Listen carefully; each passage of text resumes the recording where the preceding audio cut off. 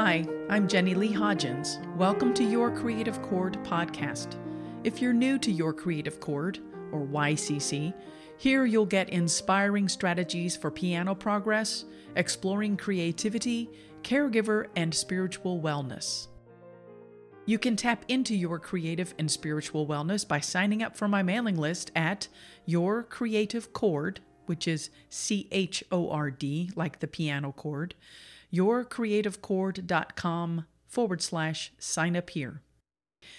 Today's episode, under the spiritual wellness section, features how to deflect negativity to become happier. Here we go. This week, I've had some unpleasant experiences with people. It prompted me to reflect on how I responded. Despite realizing intellectually that people are negative because they are unhappy or suffering, I discovered I tend to take things personally, absorb outer ugliness internally, and dwell on that negativity. Wow, what an eye-opener for my personal growth. Even when it is obvious that the issue is coming from the other party's corner, my tendency is to allow their negativity to overwhelm me. This has shed light on some of my deeper connected habits. I found that amid multiple positive things or situations or people, I gravitate toward finding that one negative thing. I find it, spotlight it, analyze it, speculate on it, and generally mope about it. Ugh. This is directly tied to those old, well-ingrained thought patterns to doubt or slander myself. As I'm currently on a major personal campaign to change my Debbie Downer self-talk patterns, having these uncomfortable experiences with others recently has pushed a button. It's the button I thought I was getting under control. Working on my thought processes is a major endeavor of itself. I have been consciously working to replace habitual self-slander with the most opposite, positive, affirmative statements possible. When I experience fear or doubt, I practice replacing those feelings with immediate positive action based on my goals. This is hard, internal work for me in the darkest, most vulnerable places of my heart. It requires a strategic, bold effort, sometimes from moment, to overcome my critical self-talk and move myself in a positive direction. I've made incremental progress with having a better outlook and with appreciating versus belittling myself. I became acutely aware that treasuring myself does not come naturally to me, and I have to actively work on self-care. I'm doing this emotional and psychological challenge while juggling with major financial and business aspects. My plate is full all the time as a single woman entrepreneur launching a second career in her mid-50s. I'm learning to both swim as a new business owner and balance my life with being a caregiver for my mother.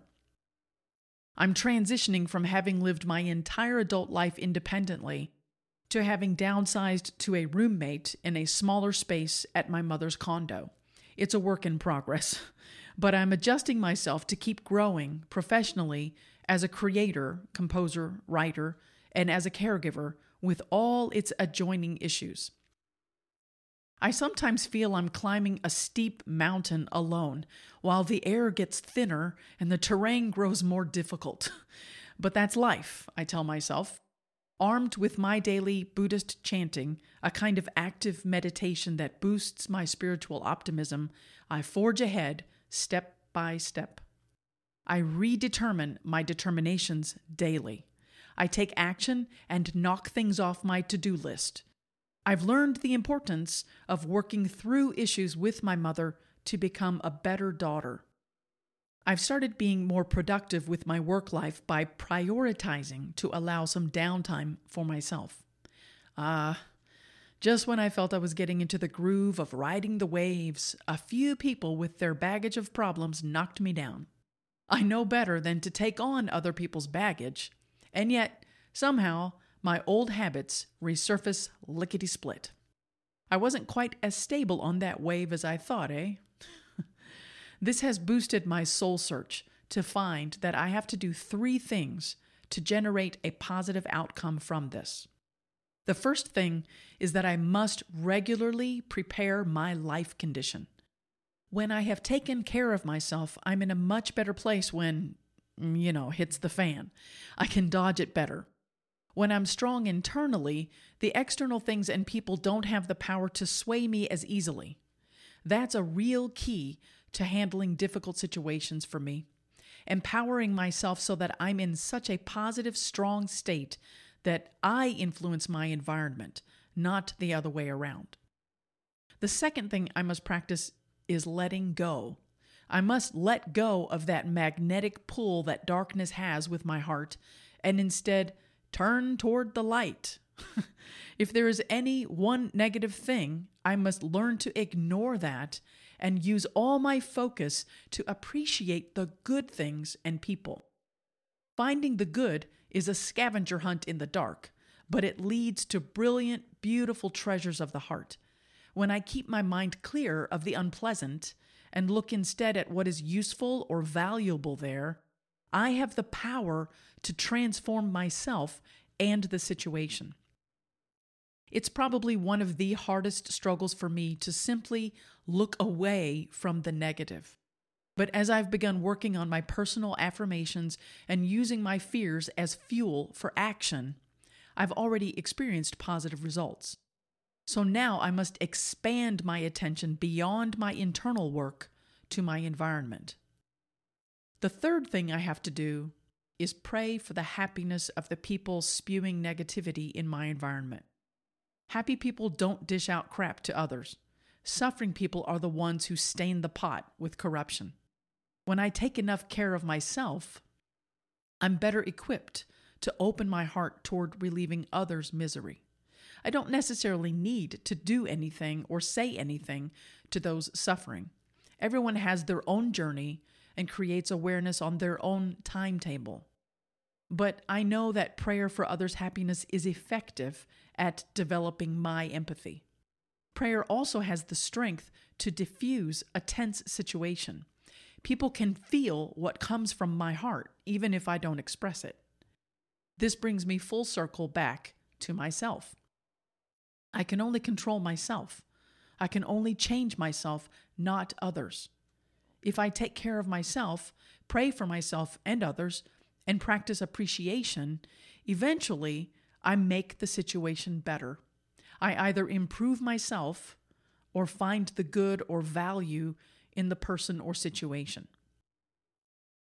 Being able to create value, especially in the darkest situation or most difficult relationships, is a huge accomplishment. Being positive in easy circumstances is no biggie. Forging my inner life to be strong, wise, joyful, and compassionate, regardless of my environment, is the real victory. Thanks for joining Your Creative Chord podcast. I'm Jenny Lee Hodgins. If you enjoyed this podcast, I'd love to hear from you. Feel free to respond to my thoughts here or share your own tips on deflecting negativity in the comments below this podcast link. Feel free to share this with others who may benefit from this info. And get more inspiring strategies for piano progress, exploring creativity, caregiver, and spiritual wellness when you join me in Your Creative Chords community. You'll be the first to know about my new content, blogs, podcasts, videos, ebooks, and upcoming courses. You'll also get a free PDF 2019 Spiritual Wellness Nature Photo Calendar. Just go to YourCreativeChord.com/sign up here. See you next time on Your Creative Chord.